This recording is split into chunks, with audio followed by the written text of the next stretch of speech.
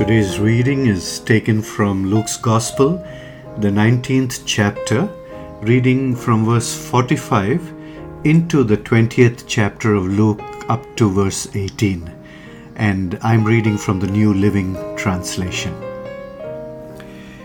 Then Jesus entered the temple and began to drive out the people selling animals for sacrifices. He said to them, "The scriptures declare, 'My temple will be a house of prayer, but you have turned it into a den of thieves.'" After that, he taught daily in the temple, but the leading priests, the teachers of religious law, and the other leaders of the people began planning how to kill him. But they could think of nothing, because all the people hung on every word he said. One day, as Jesus was teaching the people and preaching the good news in the temple, the leading priests, the teachers of religious law, and the elders came up to him. They demanded, "By what authority are you doing all these things? Who gave you the right?" "Let me ask you a question first," Jesus replied.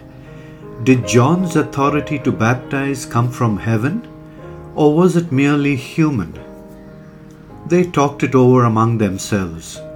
"If we say it was from heaven, he will ask why we didn't believe John.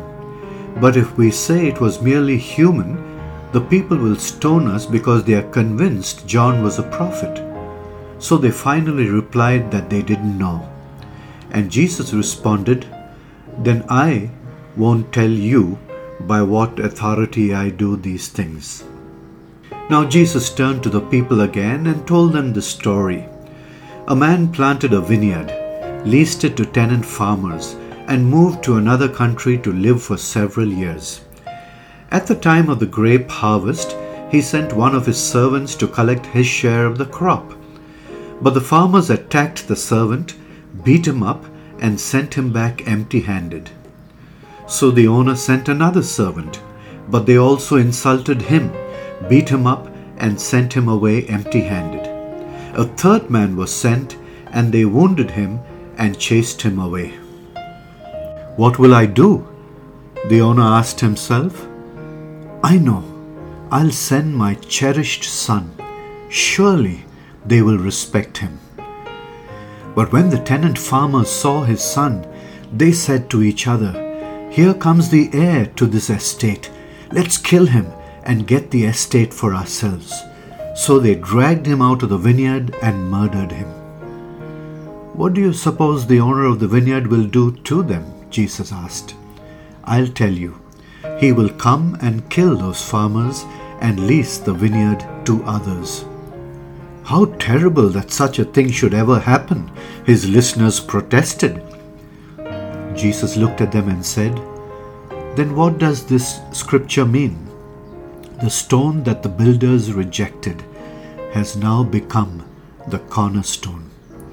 Everyone who stumbles over that stone will be broken to pieces, and it will crush anyone it falls on." Lord Jesus, we can sense you moving inexorably towards the cross, towards giving your life for us in these passages, and we can also sense the important teachings that you are giving to us during this time.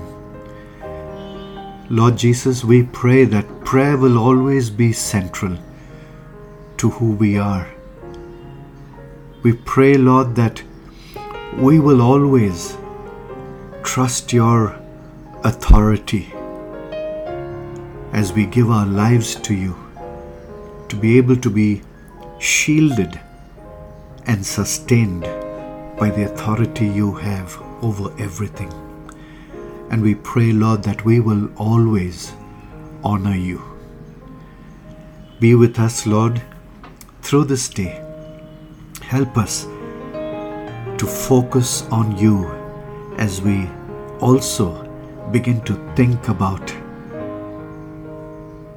the cross, Calvary, your sacrifice, and how much you loved us. Prepare our hearts, soften our stubborn wills, and make us malleable during these days. In your name and only your name we pray, Lord Jesus. Amen.